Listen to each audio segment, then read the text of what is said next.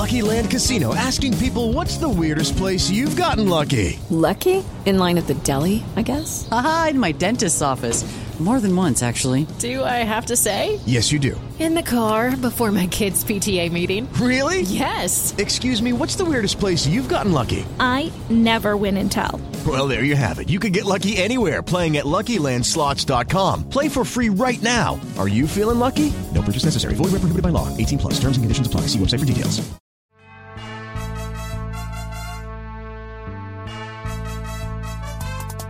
Welcome to Andy Staples on 3. And we are still waiting for the Big Ten to make a decision regarding Michigan. We have seen Michigan's arguments against punishment. We have seen Jim Harbaugh's arguments against punishment, at least right now. But we don't have a verdict. And I don't know if we're going to get one or what we're going to get. That is what makes this whole situation so fascinating. Would the Big Ten come out on a Friday and say, Jim Harbaugh, you're not coaching against Penn State on Saturday? Like, that seems pretty extreme. Would they wait through the weekend and render a decision? Would they do a fine instead of a suspension? Would they do a suspension that is longer than 2 games, that is indefinite? All of these things feel on the table. If you read Chris Ballas in the Wolverine, that is what Michigan was bracing for as of Wednesday night after sending in the response to the Big Ten. But to this point, we don't have an answer from the Big Ten yet. And remember, this would be the first on the record anything from the Big Ten since this case became public knowledge 3 weeks ago. It is going to be absolutely fascinating to see what happens, because if there is a suspension, I would assume that Michigan runs to court, tries to get an injunction, tries to keep that suspension from happening. There's so many variables at play here, so many different factors, and we don't know until the Big Ten renders a decision. Tony Petitti, the commissioner, in his first year, no pressure. And then what he does could have long-term effects, because no matter what he does, he's going to piss somebody off. If he suspends Jim Harbaugh, the Michigan people are coming. Pitchforks, torches, and lawyers. If he doesn't suspend Jim Harbaugh, a bunch of the other coaches and ADs in the Big Ten are going to be mad at him. And by extension, presumably their presidents will be mad too. So it's a pretty impossible situation for Tony Petitti in the Big Ten, but you have to make some decision at some point. You can't just leave this hanging. So I guess we'll wait and see what that decision is. Obviously, if that comes down on Friday, we don't have a show, don't worry. I will find a place to turn on the camera and attach a microphone, and we'll talk about it, because we would have to talk about it. It would be, especially if there is something that will affect Saturday's Penn State-Michigan game. Golly. Can't even imagine. It's already one of the biggest games of the year. And then perhaps there's news that affects it directly coming a day before. It could be wild. Absolutely wild. But we have some other games to talk about. We've talked an awful lot about Michigan and Penn State this week. Let's talk Georgia-Ole Miss. Top 10 matchup under the lights in Athens, Georgia. We got a treat for you today. Ole Miss safety John Saunders Jr. He is awesome. He is so much fun. Came from Miami of Ohio, his first year at Ole Miss.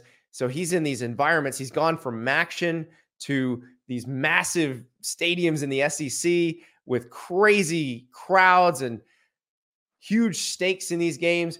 And this is potentially historic season for Ole Miss. I mean, if they pull an upset here, we're talking about a very, very interesting situation, because remember, their losses to Alabama. If Alabama keeps winning, Ole Miss shut out of the SEC championship game. But if they were to win this game, the possibility of an 11-1 Ole Miss. Now, given where everybody else is relative to the playoff, I don't think it would get them in. But if there's chaos, who knows? And remember, beating Georgia, especially if Georgia were to win the SEC title subsequently, who knows? Big game. So we got John Saunders Jr. from Ole Miss, Jake Rowe from Dogs HQ talking about the Bulldogs. We also have Shea Dixon from the Bengal Tiger talking LSU as the Tigers prepare to play Florida. What's going to happen with Jaden Daniels? Remember, we saw him go out against Alabama. This is a guy who could potentially win the Heisman Trophy. Is he going to play against the Gators? Also, more Dear Andy. Remember, we had to cut it short Wednesday night because there was a ton of news. We had to talk about it. But you guys asked some great questions, so I am going to answer those, including one about Lance Leipold and the job he's done at Kansas. Put some historical perspective on that achievement. It's pretty impressive. So you're going to want to wait around for that. But first, I want to tell you about Prize Picks. Prize Picks, the most fun daily fantasy platform. So many ways to play. You pick as few as 2 squares, as many as 6. You can win up to 25 times your money. And you can play college football, NFL, NBA, hockey, doesn't matter. But the college football part is a ton of fun. Basically, you're deciding if someone is going to have more than or less than a yardage total or a number of touchdowns in a game. And it's going to increase your interest in some games, let me tell you. So first, I want to tell you, get the Prize Picks app. Use the code Andy, and you'll get up to $100 match on your first deposit. So if you deposit $100, they will match $100. If you deposit 50, they'll match 50. And then get to playing. So they're populating the choices for this week, for Saturday. And you can play Thursday night games, Friday night games as well. But looking at some of these for Saturday, Drew Aller, the Penn State quarterback, more than or less than 193.5 passing yards against Michigan. Less than, Michigan's winning that game. More than, maybe Penn State has a chance. Could be very interesting. Joe Milton, headed to Missouri. Tennessee, Missouri is going to be a big one. We'll see if Luther Burden plays. Remember, Eli Drinkwitz said he was questionable in that game. But Joe Milton, the Tennessee quarterback, 236.5 more or less. Brady Cook, the Missouri quarterback, 267.5. Now, if Luther Burden is available, that number, the more than, seems like something you can do. If he's not, who knows? Another interesting quarterback, when Michael Penix Jr., the Washington quarterback, 302.5. Now, Michael Penix's number is typically in the 300s. But remember, this is against Utah's defense. So could be a very interesting game in Seattle. That Utah-Washington game, looking forward to a lot. J.J. McCarthy, the Michigan quarterback, more than, less than 1.5 passing touchdowns. I think against that Penn State defense, he's probably going to have to throw for some scores. He's probably going to have to throw Michigan to a win here. They can run the ball, and their average rushing total is pretty good. It is not what it was last year. They are not the dominant team on the ground that they were last year. Remember, they just annihilated Penn State on the ground last year. But this year, probably going to need some more out of J.J. McCarthy in the passing game, which, by the way, that might mean more than 61.5 passing yards for Roman, or receiving yards for Roman Wilson, or maybe more than 37.5 receiving yards for Cornelius Johnson. These are all the things you got to think about. On Friday, I'll be looking through those Prize Picks plays. I'll be trying to figure out mine. We'll talk about them on Twitter Friday and Saturday. I will maybe take your advice. Maybe I'll ignore it. If I take it, it's probably better for me. When I've ignored it, it's been bad for me. I'll tell you that right now. Go to Prize Picks, download that app, use the code Andy, and they will match your first deposit up to $100. It's going to be a lot of fun, especially with these games this weekend. Get that Prize Picks app. All right, it is now time to talk about a big game in the SEC. Ole Miss, with one loss and one loss only, headed to face undefeated Georgia between the hedges at Sanford Stadium. John Saunders Jr. in his first year at Ole Miss after coming from Miami of Ohio. So he is making his first trip to Athens. Oh boy, this one's going to be a fun one. Here is John Saunders Jr. Joined now by Ole Miss safety John Saunders Jr. The Rebels headed to Athens, Georgia to play the Bulldogs on Saturday. John, what is it like at practice when you know you're about to go play one of the best teams in the country?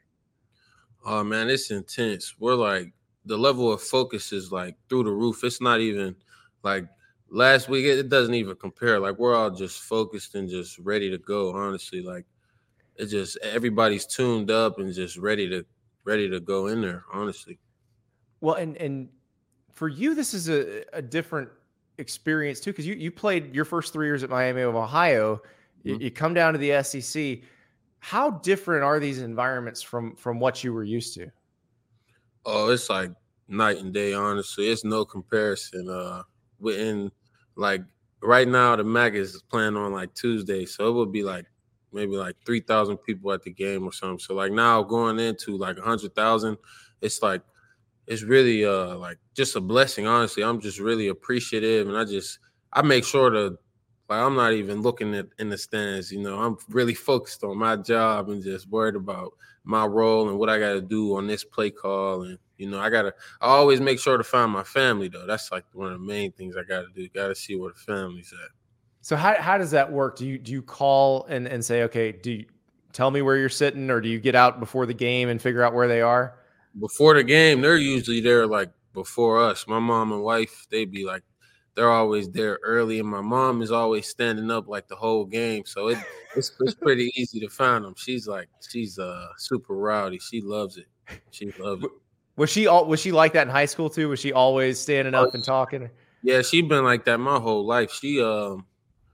My mom said she wanted my sister to play football. Like, she's different. My mom's real tough. She's from Pittsburgh, so you know Pittsburgh people really are like still like made of steel. It's crazy, man. Well, that's okay. So now I know what side of the family she's on. So she's Jaquan Brisker's aunt, right? And you're his cousin. Yep. Mm-hmm. So Jaquan, like, when he was at Penn State, he might have been my favorite player watching all of college football because he's just always around the ball. And he's been that way with the Bears too. What kind of advice has he given you as you've kind of grown up? Oh, man, he's been like, it's been amazing, honestly. Like, because growing up, like he was from the like east side of Pittsburgh, and I moved to North Carolina, so we didn't really talk that much. But then once we got back in contact, it's been amazing, man. Like I just talked to him yesterday. He's just telling me like just make sure to stay focused. Like when I first got to college, one of the things he told me was listen to the coaches. And you know, like most players in college, like they think they know it all. But I've been making sure like everywhere I go, like because the coaches are extremely knowledgeable, like they know this stuff. So I just been like, that was one of the main things he told me, and that just stuck with me ever since. Like, it sounds so simple, like, listen to your coaches, but when you actually do it and, like, apply what your coaches is telling you, oh, man, it's been great. I'm really appreciative for him, too. If I could get somebody to tell my teenagers to listen to me, like, I need to find an NFL player who would just tell them that, and then they might do it. So. Yeah, man, it's really crazy. Like, it's literally that simple. Like, just listen to the people that are older than you, like they know what they're talking about. Well, and you're one of those older guys on this team. Like you've played a lot of football. Obviously, it was at a different level, but like I would imagine, you know, you said you're not looking in the stands that much. Like I imagine at a certain point, it's still football, and you got a lot of advice to give to these younger dudes. Oh yeah, it's just football, honestly. Like we always like make it harder and more complicated than it really has to be, but at the end of the day, it's going to be you versus the man across from you, and you got to like have that determination, like I'm going to win my battle, or like whatever job you have that play, you just got to make sure to go out there and do your 1 out of 11. Just make sure to complete your job.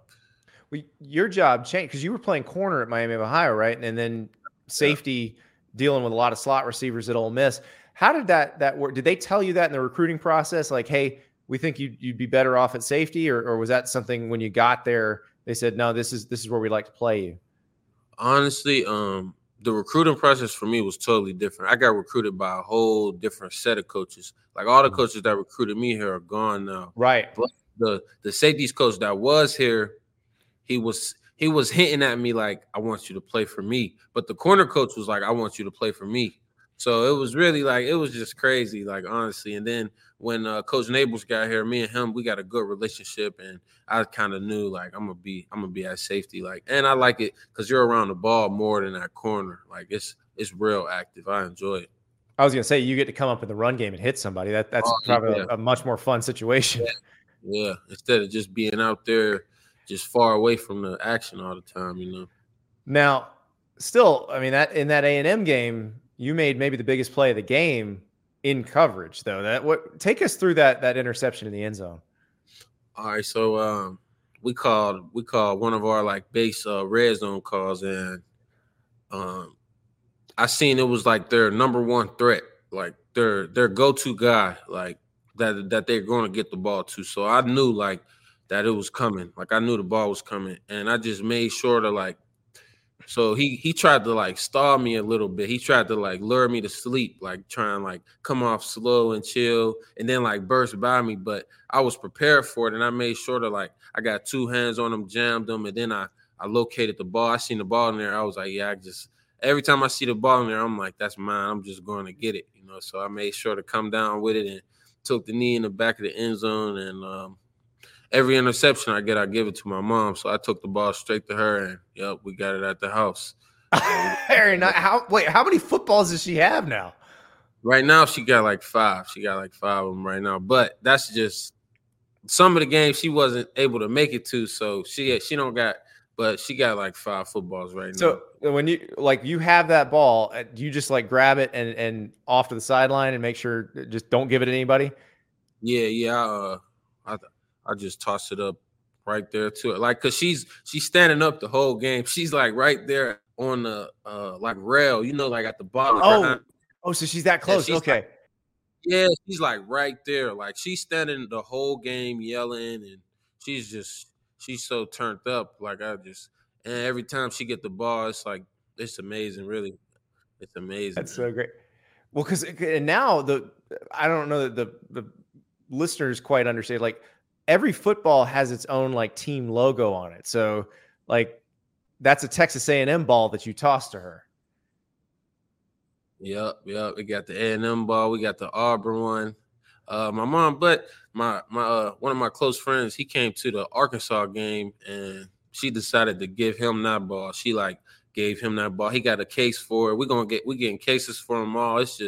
It's going to be like a little tradition that we just continue to carry on, I love it. And now that particular interception against A&M, like that's a perfect high point. Do you go to your receivers coach and be like, teach tape right there for your guys? No, I never, because we got some good receivers over there too. Trey Harris, exactly. he giving the teach tape also. I'm learning from him. I'm taking a page out of his book. Well, let's talk about Trey Harris, because he had 2 catches in that game, one that counted and one that didn't, that were like unbelievable Odell Beckham Jr. level one-handers.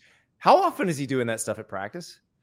Oh, it's like every day, man. It's not to try and downplay it, but it's kind of like normal. Like seeing him do it, like, cause he's been doing it like since he got here. Like during fall camp, he caught a pass over probably like 4 people with one hand. It was like bizarre. Like I couldn't believe he came down with the ball, and it was like all those other people around him, and it was with one hand. Like it was with one hand. Also, like he's super talented, man. He's a great dude. He's real humble. Like we're going. Hopefully, we play on the same team on Sundays. That'll be great. That'll be great.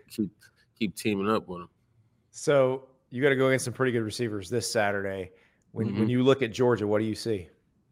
Oh, I see like it's really like Georgia, like they are like a highly touted team. So, we got to come in there and just make sure to do our job every play. Like we can't give them anything. Like they got to earn every single yard. Like, and we got to make sure to get off the field on third downs. We got to just make sure to just do our job. Like everybody got a 111. So like if your job is to like set the edge, we just gotta make sure everybody's on their P's and Q's doing their job, you know. So this defense that Pete Golding runs, it was new to you, but it was also new to everybody else this year. How much fun was it to learn, and how comfortable are you guys running it now? Oh, I think it's been amazing, honestly. Like it's really been a blessing. I just been like so thankful that he's came here and brought this defense, because he says it's like you play this defense, it really prepares you for the NFL, because it's so much. It's like it's complex. So once you get the hang of this, like learning anything would be easy. Like because it's like so much going on. Like everybody has a job. It's great, man. Like I can't even put it into words. It's just like so intelligent and smart. Like everybody has a role, and it just makes sense. It all like glows together, honestly. How hard is it at first? Because you talk about doing your 111th and everybody has a job, just making sure that you're not trying to do too much, not trying to do somebody else's job. Like when do you realize, okay, I know exactly what my role is right here on this play? Oh yeah. Honestly, like every play, that's what I'm like, because I know my job. Like I know my job every play. But then you got to make sure to communicate to those around you playing safety. Like especially being at safety, like you got to be one of the vocal guys. So once I like know my job, like I'll make sure you always got to branch it to the corner, then you always got to branch it to the free safety, like just so we all on the same page at all times, honestly. I imagine doing a little more talking pre-snap didn't bother you. You seem like you enjoy talking. Man, that's people around here, like I don't even really like talk that much. It's crazy, man, because I don't know. I'm a real like quiet guy. Like I like speak when I'm spoken to, I just be like chilling, going on about my day, like handle my business, hey man, I appreciate that, man. Really. I feel like you're the spokesman for this defense. Like when I've seen somebody talking from your defense, it's been you. Yeah, so. Yeah, that's definitely true, man. That's definitely true. I'll take I'll hold it down for the guys, make sure to talk for the team. But people around here, like some people, it's crazy, man. Like some people don't even like know I even talk. Like honestly, well, you got it. You got the gift. So good luck on Saturday, and good luck to your mom to get one of those footballs with a G on it. Got you, man. I appreciate that, man. Thanks a lot. Have a great one, John. Appreciate it. Yes, sir. Thank you. What a fun tradition that is, giving mom the football from an interception. And I can't wait to see what kind of displays they make of this. And yeah, if John Saunders gets himself a ball with a G on it, then that game's going to be pretty interesting, I would imagine. We will see what happens. But who might he have to cover? Is it possible he might have to cover Brock Bowers? We'll talk to Jake Rowe from Dogs HQ about that right now. We're joined now by Jake Rowe of On3's Dogs HQ, talking Georgia Bulldogs. And Jake, I think everybody going into this Ole Miss game wants to know, is this a possibility that Brock Bowers actually comes back in this game? Possible, yeah, absolutely. I think one of the biggest things that might be standing in the way is the weather, because it's supposed to be a little wet. I wonder if Georgia might get a little cautious. Obviously, listen, if it was today, I think he would play. But, there's a few variables here. There's the weather, and then there's how does Brock feel on Saturday?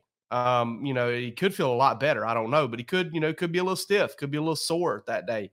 I don't think they're going to send him out there unless he's feeling, really good. But right. I think it's definitely it's certainly a possibility that he plays. So, I mean, but now if you look at it in the long-term view, the idea of Brock being back for the SEC championship seems almost certain. Maybe back for Tennessee, almost certain.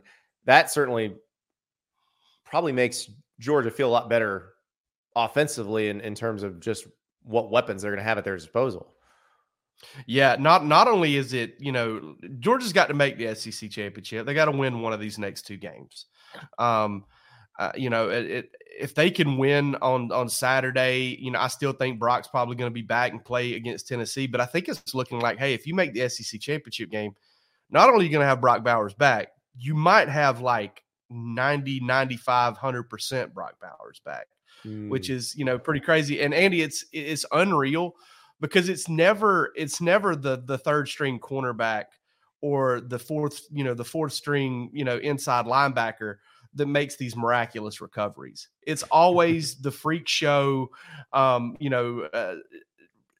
quick twitch fibers, big, strong, fast, generational type talents that seem to do this sort of weird recovery stuff. And here we are with Brock Bowers, like 3.5 weeks away, and he's practicing a little bit.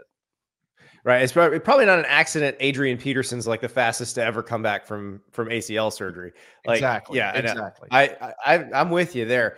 And we've seen it happen pretty quickly. Tua Tagovailoa got hurt in the SEC championship game, played in the Orange Bowl after that same tightrope procedure that Brock Bowers had. So it's doable in a fairly short window, but I get where you're coming from, where if Georgia feels comfortable, if they're, the East champs, if they've clinched the East, maybe you do hold him out a little bit longer and make sure he's absolutely ready. Yeah, I mean, I still think if they win Saturday, they have the East clinch. I still think they really want to beat Tennessee, because I don't think I don't think you can sit there and look at that as a foregone conclusion that the SEC championship game is a playoff game, and that if you lose, you're out. We're not quite there yet, and I don't know if you can quite get yourself there between now and then, because there's so much mayhem that can still happen. And I don't think Florida State is a shoe-in to beat Florida. I mean, I would pick them. Don't get me wrong, but are they absolutely going to beat Florida? I don't know. So there's just so much left to happen. And I think if you're Georgia, you need to try and win every ball game, because what has happened when you've won every regular season ball game. Well, and you're right. There is potential, because we're just assuming that there will be undefeated conference champs and everybody else will be one loss. But you're right. There is a scenario where Georgia can go into the SEC championship game 12-0, lose to Alabama, and just like in 2021, still make the playoff and still have a chance to play for the national title. So you're right about that, and they've already got the experience of that to guide them. Yeah, absolutely. And I mean, it's Georgia has gone undefeated in the regular season 2 years in a row, and 2 years in a row it's made it to the playoff, win, lose, or draw in the SEC championship game. And I think to give yourself an optimal chance to make history and to do what you set out to do in the beginning of the season, I think you have to do what you can to win those games. And listen, if they're feeling like maybe Brock Bowers can play against Ole Miss, then I think they're going to feel pretty good about it against Tennessee. It doesn't mean they're going to go out there and push him out there for 50 snaps or anything like that, but I think you'll see him travel and play if they feel good about him, if they feel good enough to play him against Ole Miss for sure. So what did Kirby Smart think they needed to clean up after the Missouri game? Well, I mean, the thing that stood out to me is, and it's something that he's always pretty honest about, is he said that they, Missouri whipped their tails up front a little bit, and they did at times, especially in the first half. I don't think that, listen, Kirby, I think, has finally had to kind of tip his hat, and not that he never has, but I think Kirby has to kind of tip his cap to Missouri a little bit, because Missouri is, a lot of folks won't understand this, but way back in the day when Valdosta High School was just running rampant over, over the state of Georgia, Colquitt County kind of had their number a little bit. Colquitt County could really land a punch in bloody Valdosta's nose. And Missouri kind of has that with Georgia a little bit, not a ton. I mean, it's not like they do it year in and year out, but the past 3 years, they're the only team in the country that's rushed for over 100 yards against Georgia 3 times. All 3 years. They have a little something that kind of works against Georgia. So that outside zone run scheme works a little bit. They know how to just create a little bit of chaos for Georgia's defensive line. And, I think Kirby kind of has to kind of tip his hat a little bit and say, hey, listen, these guys know how to play us. They are not scared of us. They look us directly in the eyeballs and they come to fight. And that's just kind of how Missouri plays it. And I think Georgia didn't necessarily play its best game against Missouri, But I also think Missouri just kind of has a way of fighting. I mean, listen, they've lost, what is it now, like 11 of 12 games or something like that. They've played against Georgia, but they do find a way a lot of times to give them problems. Well, and maybe that Eli Drinkwitz schematically just does something that Kirby doesn't do well against. I mean, in the NFL, you've got Jim Schwartz. His defenses traditionally dominate Kyle Shanahan's offenses, but they don't dominate everybody else. So it's just one of those things that, and maybe, given what we've seen from Missouri in general this year, it might be that they've just got a nice thing going and they're going to get better. So now Georgia won't have to play them annually coming up in the next iteration of the SEC. So I'm sure Kirby's pretty happy about that. But yeah, and then meanwhile, Ole Miss comes in and they run the old Art Briles offense, which Kirby has been very successful against historically, but this might be the most talented version of it he's seen other than maybe the Tennessee team last year, which runs a similar offense. Yeah, I'm really interested in this because, all right, so one of the things that I like about Ole Miss is maybe one of the things that might hurt it against Georgia is Ole Miss is so multiple in the run game. I mean, you talk about pin and pull, duo, inside zone, outside zone. They do a little bit of everything. Do they thrive with one particular thing? Not necessarily. Right. And I think the offenses that have kind of given Georgia trouble are, especially the run games that have given Georgia trouble, are the teams that kind of have their thing and they stick to either they've got a gimmick that they can hit you with some explosives with, like Auburn did with the quarterback run and the counters and stuff like that, or they kind of have a real hardcore bread and butter posted all over the building like they do at Missouri, the stretch play, and they've got answers for every single thing that you try and throw at them, so much so that they may only run 4 or 5 different run plays.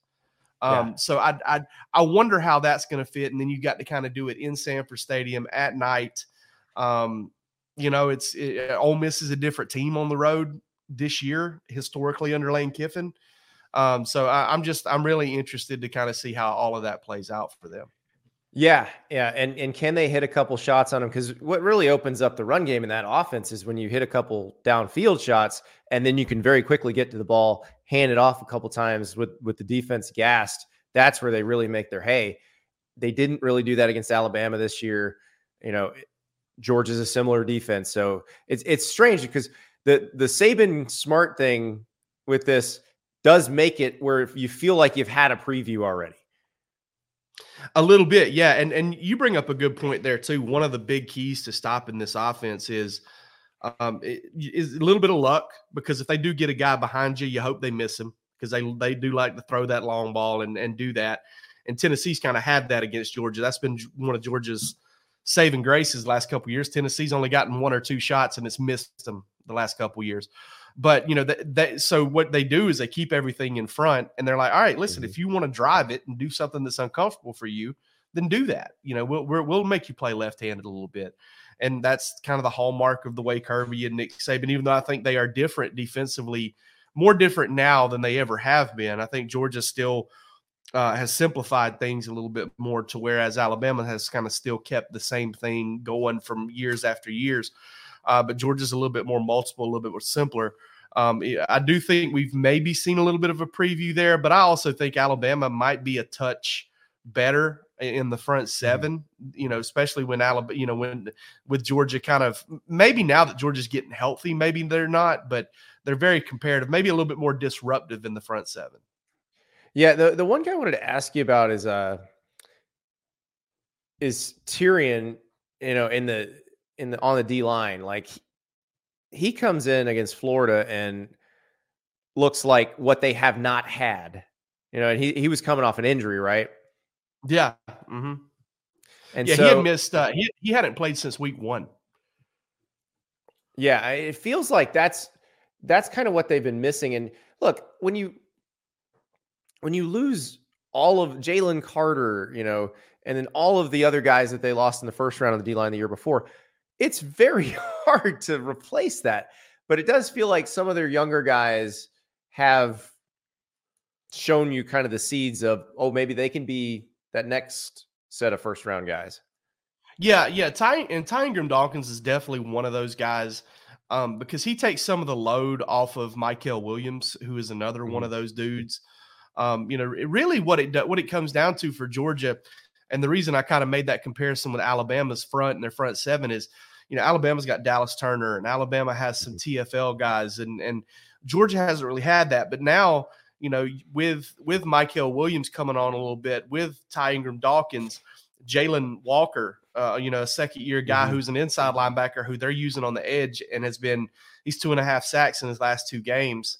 You're seeing Damon Wilson, a 5-star, out of Florida, who has really come on in here after the bye week, like a lot of freshmen do, forcing holding penalties, getting pressure on the quarterback. Georgia's becoming more disruptive, and so I think it may be gaining ground in that aspect. But it's one of those things that when you start thinking about these games at home, and the crowd noise and the silent counts and the against hurry up no huddle, you're going to try to use bodies, and you're going to try and get those guys a chance to make impactful plays for you on third down. And Georgia's starting to really grow into itself with its ability to do that on third down. Yeah, and that's what go back to the Tennessee game last year. They really heated up Hendon Hooker. And that made a big difference. Probably need to do that to Jackson Dart in this game. And Jackson Dart is like Hooker. He's a smart runner. He'll get those yards if you let him do it. Yeah, he is. And that's one of the things that I circled this game after the Auburn game. I circled this game because I thought, when you look at kind of Auburn's athleticism at quarterback, maybe not as much as Robbie Ashford, but definitely as much as Peyton Thorne. Jackson Dart kind of fit the mold, and he fit the mold as a passer. And he brought an element of the passing game that hasn't been there. And if you look at the numbers, right, Ole Miss is not the dominant run game that it has been the past few years. It's not running for 250, 210, 225 a game like we've seen Lane Kiffin offense do it. It's 180, and a lot of the reason for that is they're throwing the ball more with Jackson Dart. Yeah. He's getting more attempts. He's getting a chance to throw it down the field. He's averaging 10 an attempt. Again, different quarterback on the road so far this year than he has been at home. Much better at home than he has been on the road. But, he's a guy that, honestly, I think the Hendon Hooker comparison is really spot on. I mean, he's a very effective runner. He's a very capable runner. He's also a really good passer. And it's gonna be up to Georgia with less talent on defense, with less talent in that front seven, really. With no Jalen Carter, really that is the only guy that they're missing because they didn't have Nolan Smith for that game last year. But that's and I guess no Jamon Dumas Johnson either. He's going to miss this game as well, from what we know. So it'll be interesting to see if Georgia kind of tries to use the same plan because Georgia really dialed it up on him last year. Going to be fun to watch Saturday night between the hedges. Jake Rowe, thank you so much. All right, bud. Jake Rowe with all the pertinent info on the Bulldogs. Dogs HQ, that is On3's Georgia site. If you're not already a member and you're a Georgia fan, what are you waiting for? Jake Rowe, Rusty Mansell, come on. Nothing better for Georgia fans. LSU fans know the Bengal Tiger is the place to go. And Shea Dixon covers the Tigers for the Bengal Tiger.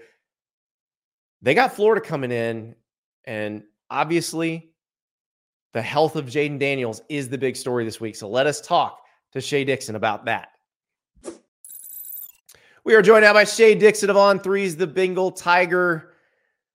Shea, the news in Baton Rouge is obviously Jaden Daniels takes the big hit from Dallas Turner, goes out during the Alabama game. What is his situation heading into the Florida game? Yeah, we've got some confirmation, at least, of how things have played out. He was and is, I guess, in concussion protocol. That was not made kind of firm, or at least Brian Kelly didn't say that until we met with him on Monday or Wednesday, I believe. I think Wednesday is when he said it was actual concussion protocol. Might have been Monday, but he had to go through a number of tests. Monday, they don't practice. So he went through tests then. Tuesday morning, he did not practice on Tuesday, but was out there. Brian Kelly said he was doing sprints, hit 20 miles an hour on sprints, and cleared that next round of protocol. So they said that if all was good on Thursday, then he would be cleared for full contact practice. Then obviously Friday's a walkthrough. Saturday, you've got the game. And Brian Kelly said at that point, they would just decide, okay, is Jaden really ready? If he is, he's going. If not, we're Yeah. turning to Nussmeier. So it's been one of those weeks where Nussmeier's gotten a lot of reps, and naturally we went into the season, Andy, saying, hey, LSU might have the best 1-2 punch in the conference or in the country at quarterback in terms of readiness of guys who could go in and continue to play well. I think that we'll see this weekend. I'm still leaning towards Jaden Daniels playing, especially if the signs, as Brian Kelly said, each week have been he passed the test. Now he's back at practice on Wednesday. Now he may be full contact Thursday. But there is still that outside shot that we see Nussmeier this weekend. Well, and if Jaden Daniels is passing the test, I would imagine he probably wants to play. This is a guy who, if he keeps putting up these ridiculous video game numbers, he's going to New York. The question is whether he wins the Heisman or not. I would think that if there's any shot that they clear him to play, he's out there. He's not sitting for draft purposes or anything like that. Remember, this is a kid who he's put on weight now, but boy, he takes some hits as a skinny quarterback, and he has never missed a start. He was the first freshman ever to start a season opener at Arizona State, started all those years. Obviously, one was a COVID-shortened season, but now has started every game since he's been at LSU, even playing through injury. You remember a year ago, Arkansas, he was injured. A&M, he was injured. By Georgia at halftime, he had to leave the game because he couldn't even walk anymore. And Nussmeier came in and lit it up in the second half. But if he's cleared for concussion protocol, he will be out there. I have no doubt about it. So you mentioned Garrett Nussmeier coming into the SEC championship game last year. We've seen him a little bit this year. Saw him, replace Daniels in the Alabama game last week. What can you expect from the offense if it's Garrett Nussmeier? It's a bit different of an offense, right? Because Jaden Daniels leads the nation in total yardage, and in a large part, not just because he's a great passer, but he has rushed for the second most yards by any quarterback in the country behind BC's Thomas Castellanos. So it's one of those things where that dual threat ability changes LSU's offense completely and makes them currently still the number one offense in college football. When Nussmeier is out there, he's not going to be running it all over the field. So you lean more on the ground game with Logan Diggs and company, but they trust Nussmeier to throw the football, and we've seen it. He can sling it, and the deep ball is kind of the sexy thing that Nussmeier gets out there and does that LSU fans love, but Jaden's been very good at that this year. I was going to say, they've seen a lot of deep balls this year. I don't think they'll miss a beat there, and it's more probably about, is Nussmeier rattled by the moment or is he good to go? And while he doesn't have any college starts, remember, he's in year 3. He grew up with a dad who coached college and NFL, and he's talked about it plenty. He said, I've spent my whole life in locker rooms. Like, I'm ready for these moments. And he stayed at LSU for a reason. A lot of teams would have taken him out of the portal a year ago. He didn't go in. So he knew he was waiting behind Jaden Daniels. Next year, he would take the reins. But if this moment ever came where Jaden got banged up, they fully trusted him to go out there and execute with this offense. So I would think that they have full faith in Garrett Nussmeier being out there. The product will look different, but I think that they can still get some nice execution out of it. Well, and if we want to talk subplots, the possibility of the son of a Jim McElwain era Florida offensive coordinator playing against Florida is its own wonderful subplot. But these are going to be two of the worst defenses in the SEC, if not the country, playing each other. How much scoring is there going to be, regardless of whether Daniels plays? Like, how much scoring is there just going to be, period? Well, LSU is still the only team that's hit the over in every single game they've played this season. So no matter how that line just keeps creeping up, somehow LSU finds a way to hit it. So yes, this could be a weekend where we see a good amount of scoring, considered that very quietly, not on your show, but maybe nationally, Graham Mertz has played well. I know Florida's run game isn't as far along as they wished it would be at this point with Etienne and then obviously Montrell Johnson. But I do think this is one where we see some points, whether it is Daniels or Nussmeier, just because of how these defenses played. And I'll add to your Nussmeier subplot there, and everyone knows this, but worth mentioning, this is a Billy Napier staff, really, that is coming back to Louisiana after having success with the Ragin' Cajuns. Napier talked about that. I asked him this week on the SEC Coaches Teleconference, and he said, look, we've got a lot of guys on this team, their 2 starting running backs, Montrell Johnson and Trevor Etienne, are from Louisiana. They've got other guys on the team from Louisiana that they brought from UL. And then a lot of guys on this staff, just look at it. Their O-line coach, Rob Sale, their DB coach, Corey Raymond, those guys played at LSU. So this holds a lot of sort of subplots that it brings with it into it. Well, and Kyron Lacey, LSU receiver, played for Billy Napier at Lafayette. So it is. And there were a lot of LSU fans who wanted Billy Napier to be the hire. Yep. And a lot of Florida fans who, when Billy Napier got hired, were like, wait a second, Brian Kelly was available. Yes, correct. So yes, this has a lot of storylines going into it. Yeah. It's been one of the weirder rivalries, period. Like going back to games rescheduled because of hurricanes and, Florida having to go to LSU in 2016 and then winning when they probably shouldn't have been able to. And then LSU having to play in Gainesville twice. Like there's always something with this game. The shoe toss. The shoe. A fake field goals during the Les era. This is truly LSU Auburn has always been that kind of series where you're like, man, expect the unexpected. But LSU Florida is and this is what kind of stinks, right? With as we lose the East and West and we figure out the future of the SEC, LSU Florida is a staple. We get it every year. And we've got the, Jacob Hester years of all those 4th down runs. We've got the Tim Tebow years where they got his cell phone number and he beat him in Tiger Stadium and was mocking. Oh, he didn't beat them. They got his cell phone number and then he was leading and then Jacob Hester went crazy. I remember a time where Brandon Spikes picked off Jarrett Lee and then punted the ball into the stands and maybe even out of the stadium. There is no love lost between these two programs. Early Doucette hit by Riley Cooper getting a kickoff return for the easiest Florida touchdown you ever saw. It's crazy. And it's an old rivalry. It goes back into the 60s. Like Steve Spurrier played against LSU every year he played. The Brad Wing fake punt taunt that got called back when he pulled it on Florida. So truly, I think this is one of those games where you say throw the records out the window. Anything can happen between these two teams. So I have a theory I want to run by you because you've seen all these games. Florida, a significant segment of the Florida fan base believes they have been cursed since the Marco Wilson shoe throw in the 2020 LSU game. Do you think if there's a scenario where, say, I don't know, maybe Logan Diggs is running the ball, somebody tries to tackle him, accidentally pulls his shoe off, and it flies, 5 yards from him. If a Florida defender were to pick up an LSU player's shoe and bring it back to him, would that break the curse? That could be one of those things, right? You have to at some point reverse it, and that could be the only way. So maybe that's the goal. Hey, guys, get in those piles, rip off a shoe, and give it right back to him, and let's see if that isn't like that. Get down on one knee and hand it to him like you're proposing. Absolutely. Yes, I think that they'll try anything. I think it's funny, too. I've had Florida fans texting me this week, 52-10, 45-0. I said, man, y'all are so down on the Gators right now.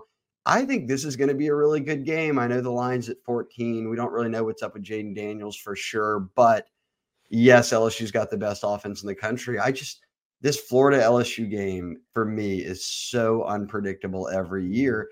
Even Burrow lost to Florida in 18 when he was on the roster. So buckle in. Saturday night in Death Valley with these two teams for the final time as the East-West divisional rival opponent. I think will be a lot of fun, and it's sold out. They've already confirmed it is a sellout crowd. Well, you're right. There's going to be a lot of scoring because if you look at what Florida's done against South Carolina's defense, against Arkansas's defense, like they moved the ball up and down the field on those teams. They didn't score on Georgia, but that's Georgia. So, like, the way LSU's D ain't Georgia's. Yeah, Florida's going to move the ball, and so I think who plays quarterback for LSU probably is of great interest, probably to the gambling public. Though I would suggest to those folks probably still take the over. Take your team total overs, take the total over, take it all. I'm not sure how much defense we're going to see this weekend.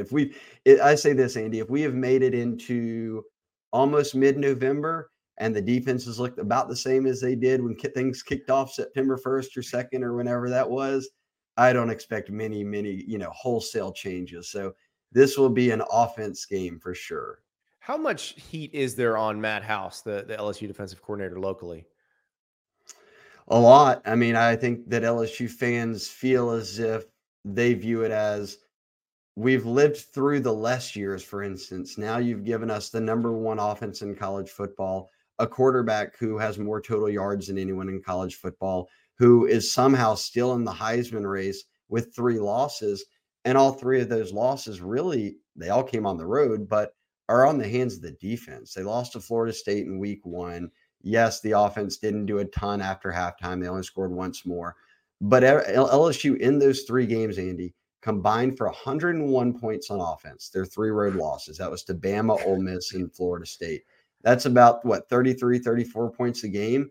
Yeah. Right now, that's and would have scored more had Daniels not gone out. Fifth in the SEC above Missouri in average points per game. So, in their losses, they averaged a top 4 scoring effort in the SEC and still lost. I think the one that stings the most is Ole Miss.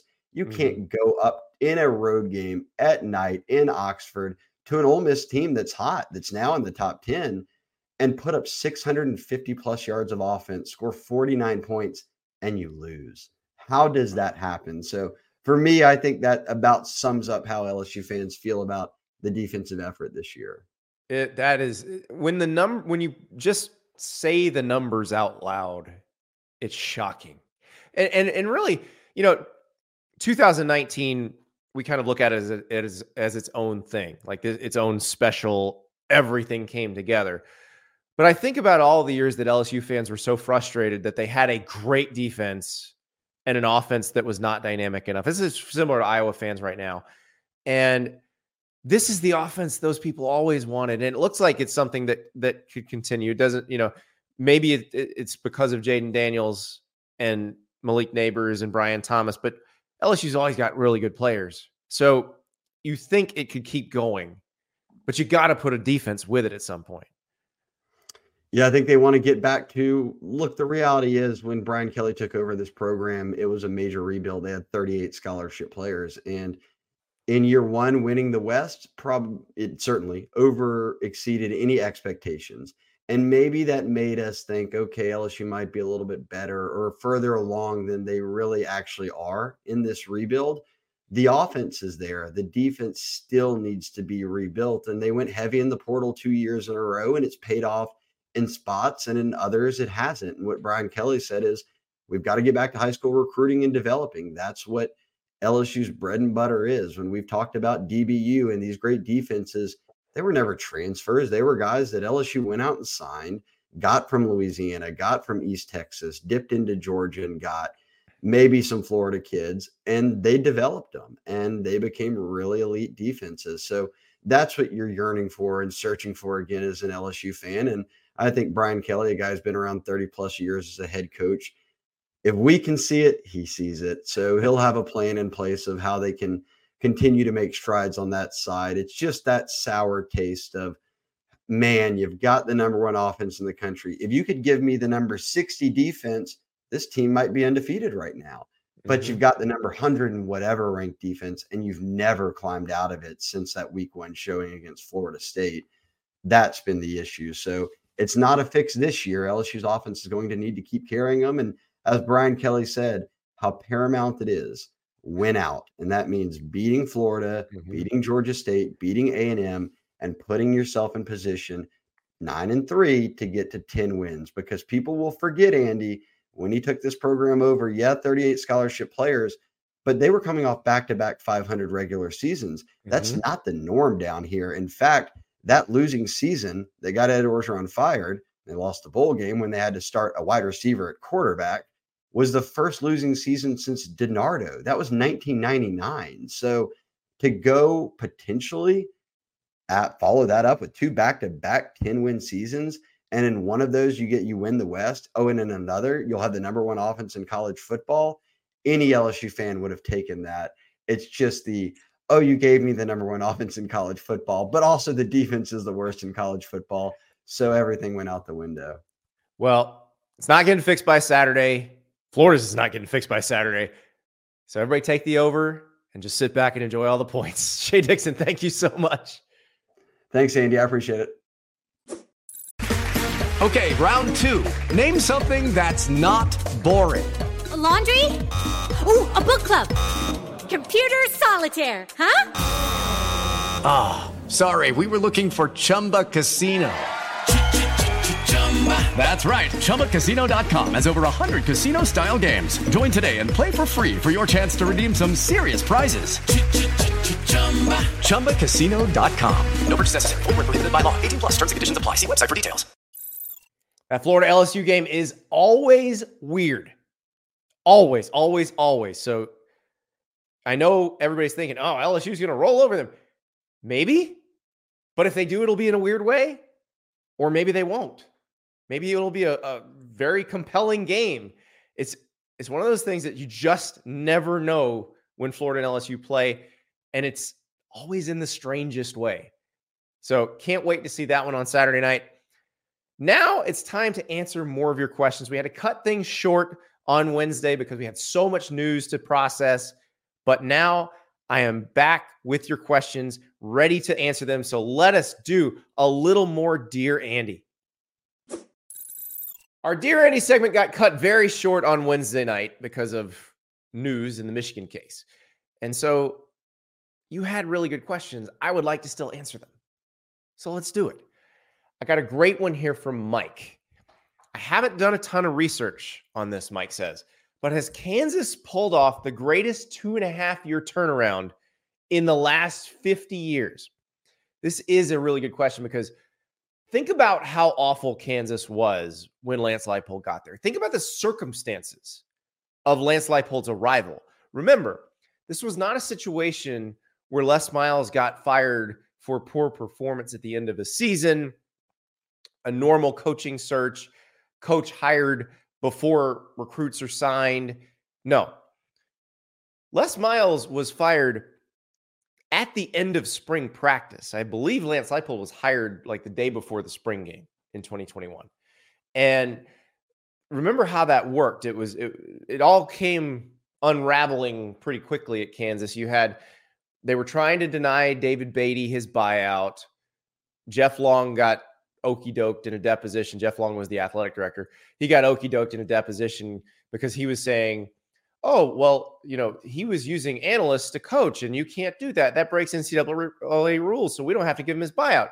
And then they showed Jeff Long video of Les Miles' staff using analysts to coach, and suddenly David Beatty got his buyout. But then after that, you had a mushrooming situation at LSU where stuff was coming up, the Hush Blackwell report. And so LSU is, again, dealing with all this stuff that happened during the Miles era. And it becomes clear that probably he should have never been hired at Kansas. Now, his record at the time also was proof that he probably shouldn't never been hired at Kansas. But they were in a terrible situation. Remember, they're still dealing at that time with a roster deficiency that goes back to the Charlie Weiss era. Remember, Charlie Weiss loaded up on JUCOs. This was when you couldn't bring in more than 25 new scholarship players a year.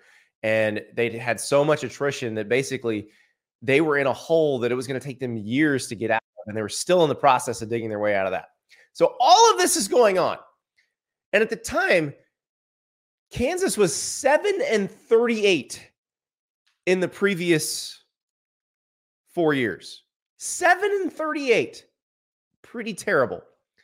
And so the Jayhawks are now 7-2 this season after going 6-7 and 2-10, or 2-10 and 6-7 in Lance Leipold's first 2 years. So that is a great turnaround. It's pretty incredible. And so I was going back through some turnarounds, and obviously you've got your 1-year turnarounds. Like Gus Malzahn had Auburn in the national title game a year after Auburn had gone 3-9 overall and 0-8 in the SEC. But that team also had won the national title in 2010. They'd been respectable in 2011. It all fell apart in 2012. So that one is not the same thing. because Auburn still had good players. They just had a really bad year. Things had just fallen apart for Gene Chizik.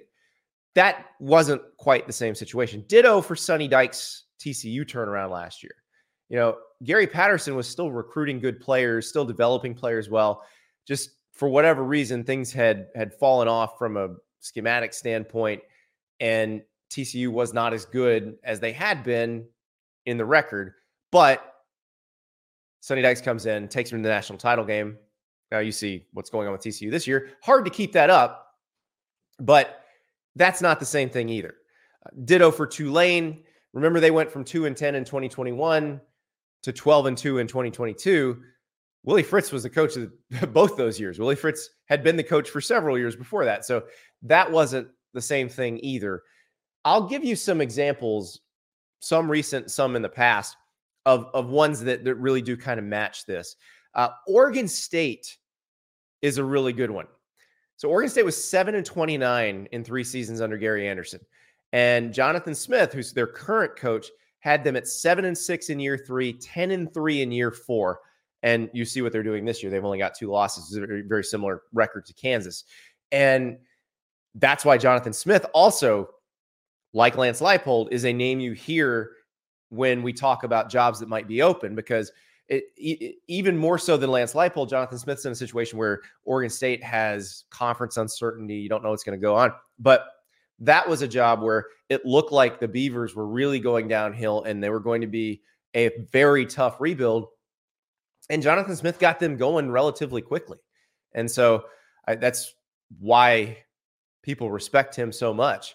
I'll give you another one from the 2010s.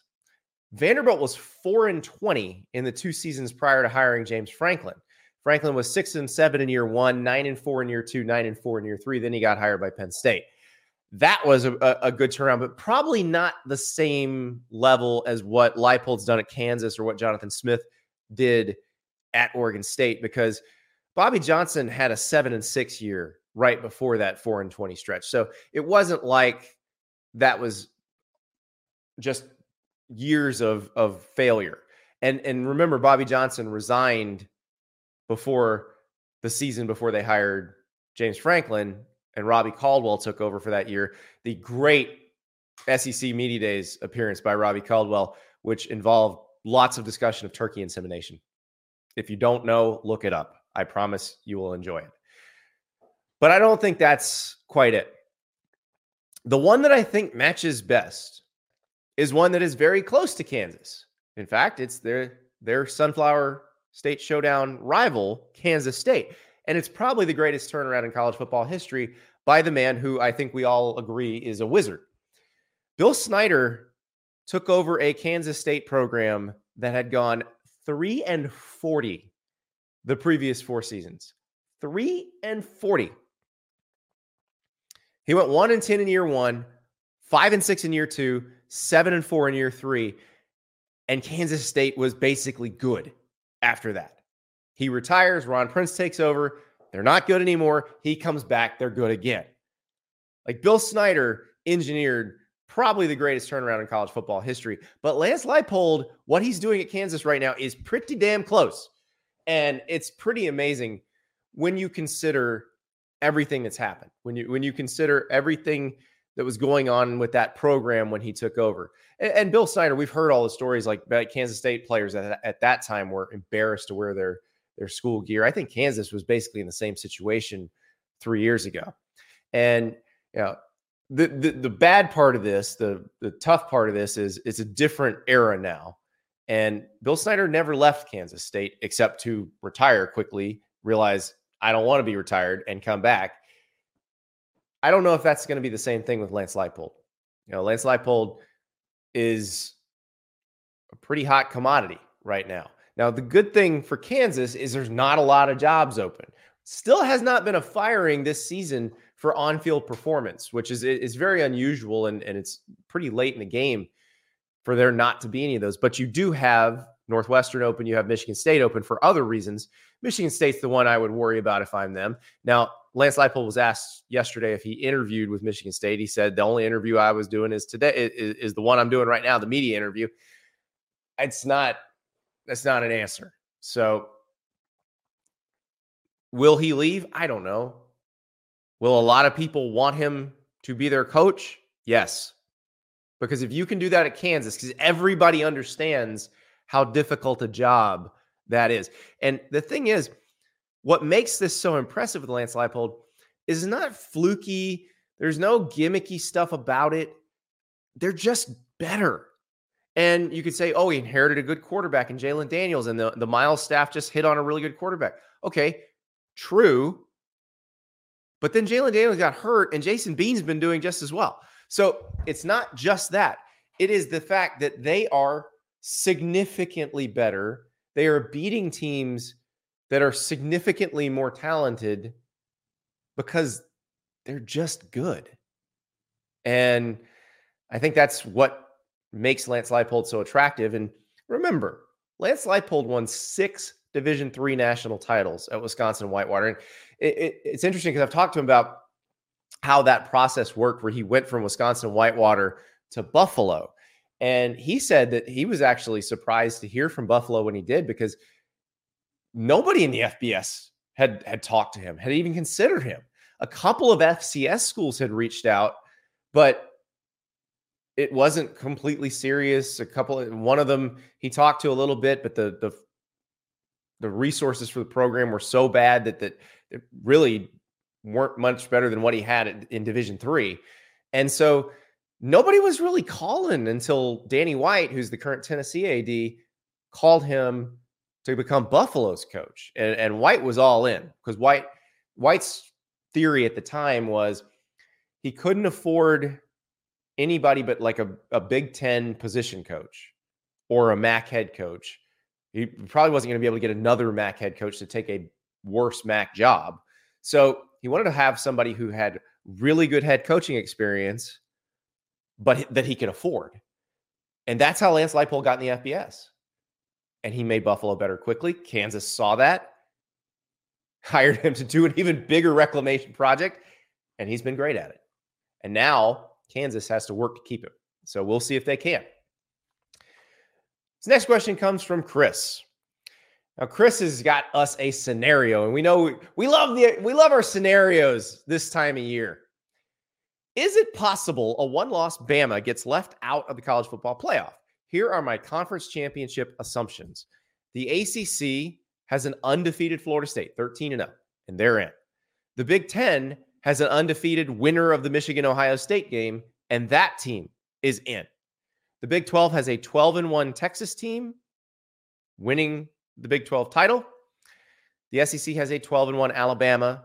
Obviously, Bama wins out, beats Georgia in the SEC title game. The Pac-12 has either undefeated Washington or 12-1 Oregon. Still 3 weeks of the regular season to get through, so the most likely will be upsets. But does Bama make the 14 playoff in that scenario? Oregon is already ranked higher and will continue to pick up better wins through the end of the regular season. So I think it comes down to Alabama and Texas. The committee has to choose between leaving out the SEC or choosing a team that lost head-to-head to what would be the 5th-ranked team. Been pretty clear you think it should be Texas, but what do you think the committee actually does? So here's what I think will happen in that scenario. So in this scenario, Florida State is in. The winner of Michigan, Ohio State is in. I think Texas is probably in this scenario. So that leaves your one spot. If Washington is undefeated, Washington is in and Bama will be left out. It would probably go Big Ten champ number 1, Washington or Florida State 2-3, Texas number 4. That's how that would go. If it's Oregon and they're 12-1, then you have an excuse to say, no, we'd rather see Alabama in that game. Alabama just beat Georgia. Now, again, we talked about this during the show. Do Texas and Alabama need to be ranked below Oregon right now based on resume? Probably not. Alabama has better wins than Oregon does. Oregon's got the really good win against Utah. Alabama has Ole Miss and Tennessee right now. Alabama would add Georgia. Oregon would add Washington and can add Oregon State. We'll see how good a win USC looks by the end of the season. Depends on kind of what they do against UCLA and down the stretch. But so I think, and nobody in Oregon wants to hear that, they would just eye test that one and put Alabama in there. And I don't know, honestly, if it's an eye test. I'm not sure Alabama is better than Oregon in the eye test either. But if Alabama has just beaten Georgia, then I think that's going to elevate Alabama in the eyes of the committee members. Now, they cannot put them over Texas. Texas went to Tuscaloosa and beat them. They can't do that. So, and I don't think they're going to put them over an undefeated Washington either. And honestly, if Washington gets through this gauntlet 13-0, you better not leave them out. You better not. They deserve it. So it is possible in that scenario. Now, I agree with Chris. There will be some upsets. I don't think it's going to come to this. But wow, would that be a contentious Sunday after championship Saturday? It would be pretty crazy. So, yeah, I think Alabama gets in if they win out. But that one specific scenario with an undefeated, if you have 3 undefeateds and Texas at 12-1, then you're going to have a problem for Alabama. Next question comes from our friend Nathan on video. We love when Nathan sends the video questions. I think Nathan may have been in his cups a little bit with this one. Dear Andy, I understand that officiating is to some extent a subjective art, yet it seems like year after year, week after week, we get calls and no calls that are so terrible that even a 5th grader playing ball during recess would realize that they're bullshit. Meanwhile, all of these conferences are getting millions and billions of dollars, and officiating is not getting any better. What can realistically be done? What should realistically be done to fix officiating so that we stop having to resort to alcohol to drown our sorrows after another loss? Cheers. All right. So here's the thing. Everybody talks about how much money is in college football and why isn't there better officiating because of the amount of money in college football. The amount of money in the NFL dwarfs the amount of money in college football, and the vast majority of the population thinks NFL officiating stinks. So here's the thing. It's a really hard job. It's not going to get any easier. Players keep getting bigger, faster, and stronger. So the calls become more bang bang. We've asked officials to make some pretty serious judgments. Now, there are things that can be improved. I'll give you an example. The non-call at the end of Oklahoma State, Oklahoma, the Drake Stoops play where he gets dragged down in the end zone. Clear pass interference, didn't get called. Terry McCauley, who is a former NFL ref, used to be ahead of the Big East officiating in college. He's done a lot of these jobs.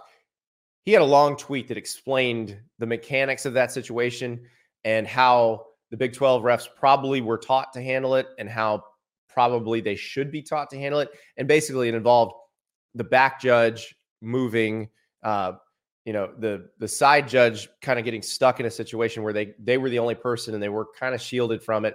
There should have been a situation where there were 3 eyes on it. And unfortunately it was only 1. So that's something that can be fixed. Training methods can help fix it. Adding another official. Now that's one where the money can help. Adding another set of eyeballs. So the NFL's done this. They have what's called a down judge. You can add that other official. That would help. And college football recently did this, fairly recently, adding the center judge.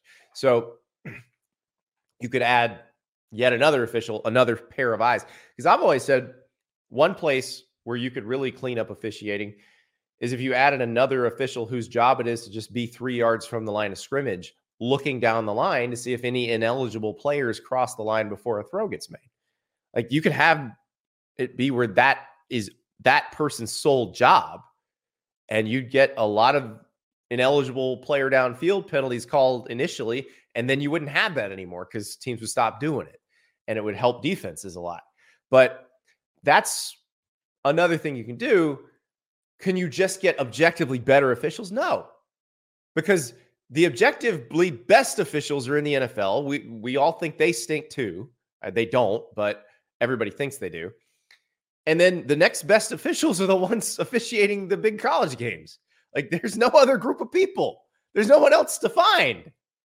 So It's strange. And also I do think it would help if we could agree on some better criteria for things. For example, the Dallas Turner hit on Jaden Daniels. Dallas Turner, the Alabama edge rusher, Jaden Daniels, the LSU quarterback. There was a play in that game. It's the play where Jaden Daniels got hurt, where Dallas Turner hits him.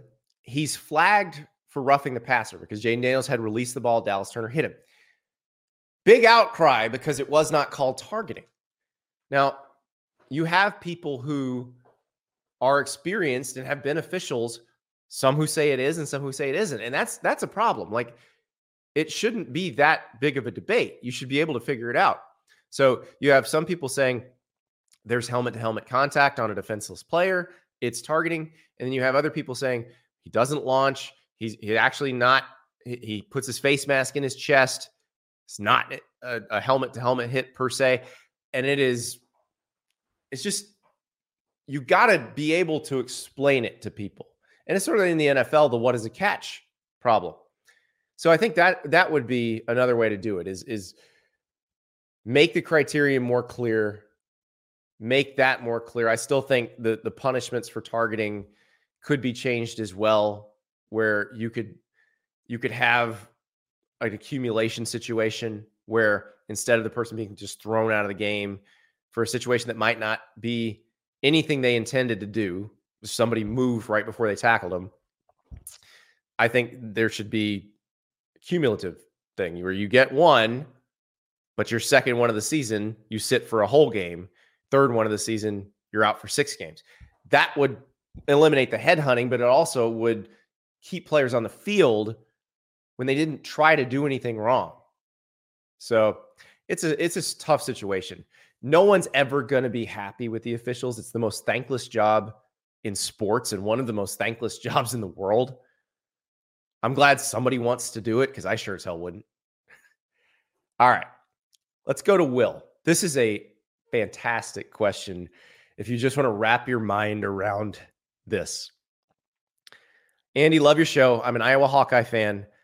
I love the win-loss record in the Kirk Ferentz era, but I admit it's been tough to watch. To help recover from watching my Hawkeyes, I watched the USC versus Washington game last Saturday. Defense was clearly optional in this game. I came away asking myself, as a fan, which is a worse fan experience? Following a team that can't score on offense like Iowa, or following a team that can't stop the opposing offense like USC? I would love to hear your thoughts on this. All right, so I think this is a pretty easy answer. I think as a fan, I would rather have the team that can score but can't stop anybody. LSU falls in that category this year too. It's frustrating, yes, but at least you get those moments of joy where you get to see long touchdown passes and crazy plays. Like, watching Iowa is like beating your head against a wall over and over.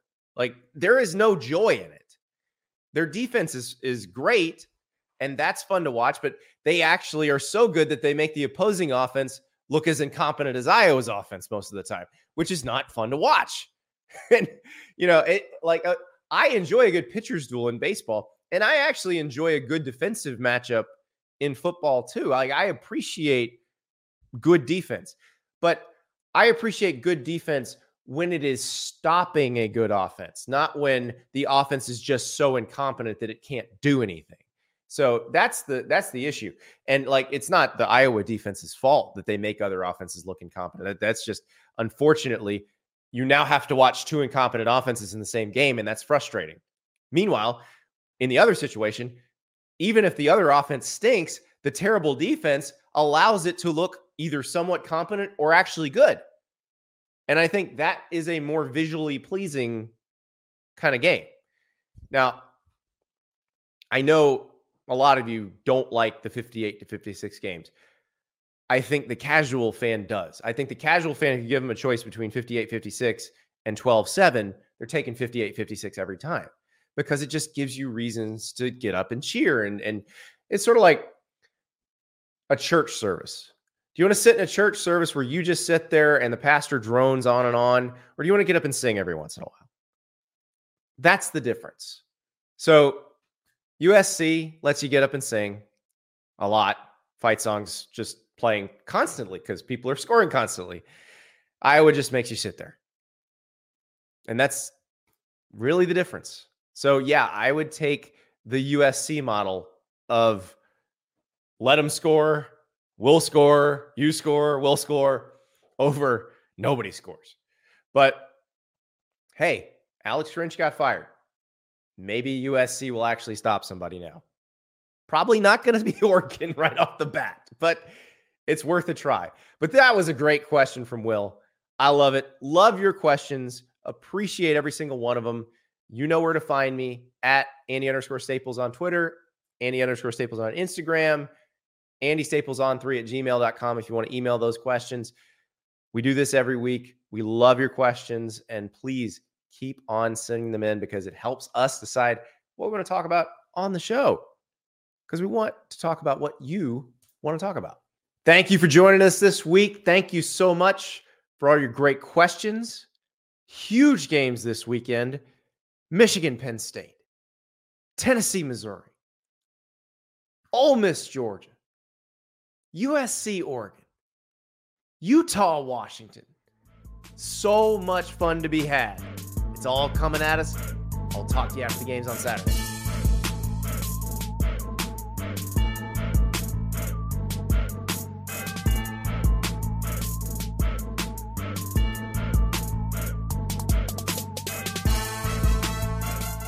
Step into the world of power, loyalty, and luck. I'm gonna make him an offer he can't refuse. With family, cannolis, and spins mean everything. Now, you wanna get mixed up in the family business. Introducing The Godfather at ChumbaCasino.com. Test your luck in the shadowy world of The Godfather slot. Someday, I will call upon you to do a service for me. Play The Godfather now at ChumbaCasino.com. Welcome to the family. No purchase necessary. VGW Group. Void where prohibited by law. 18+. Terms and conditions apply.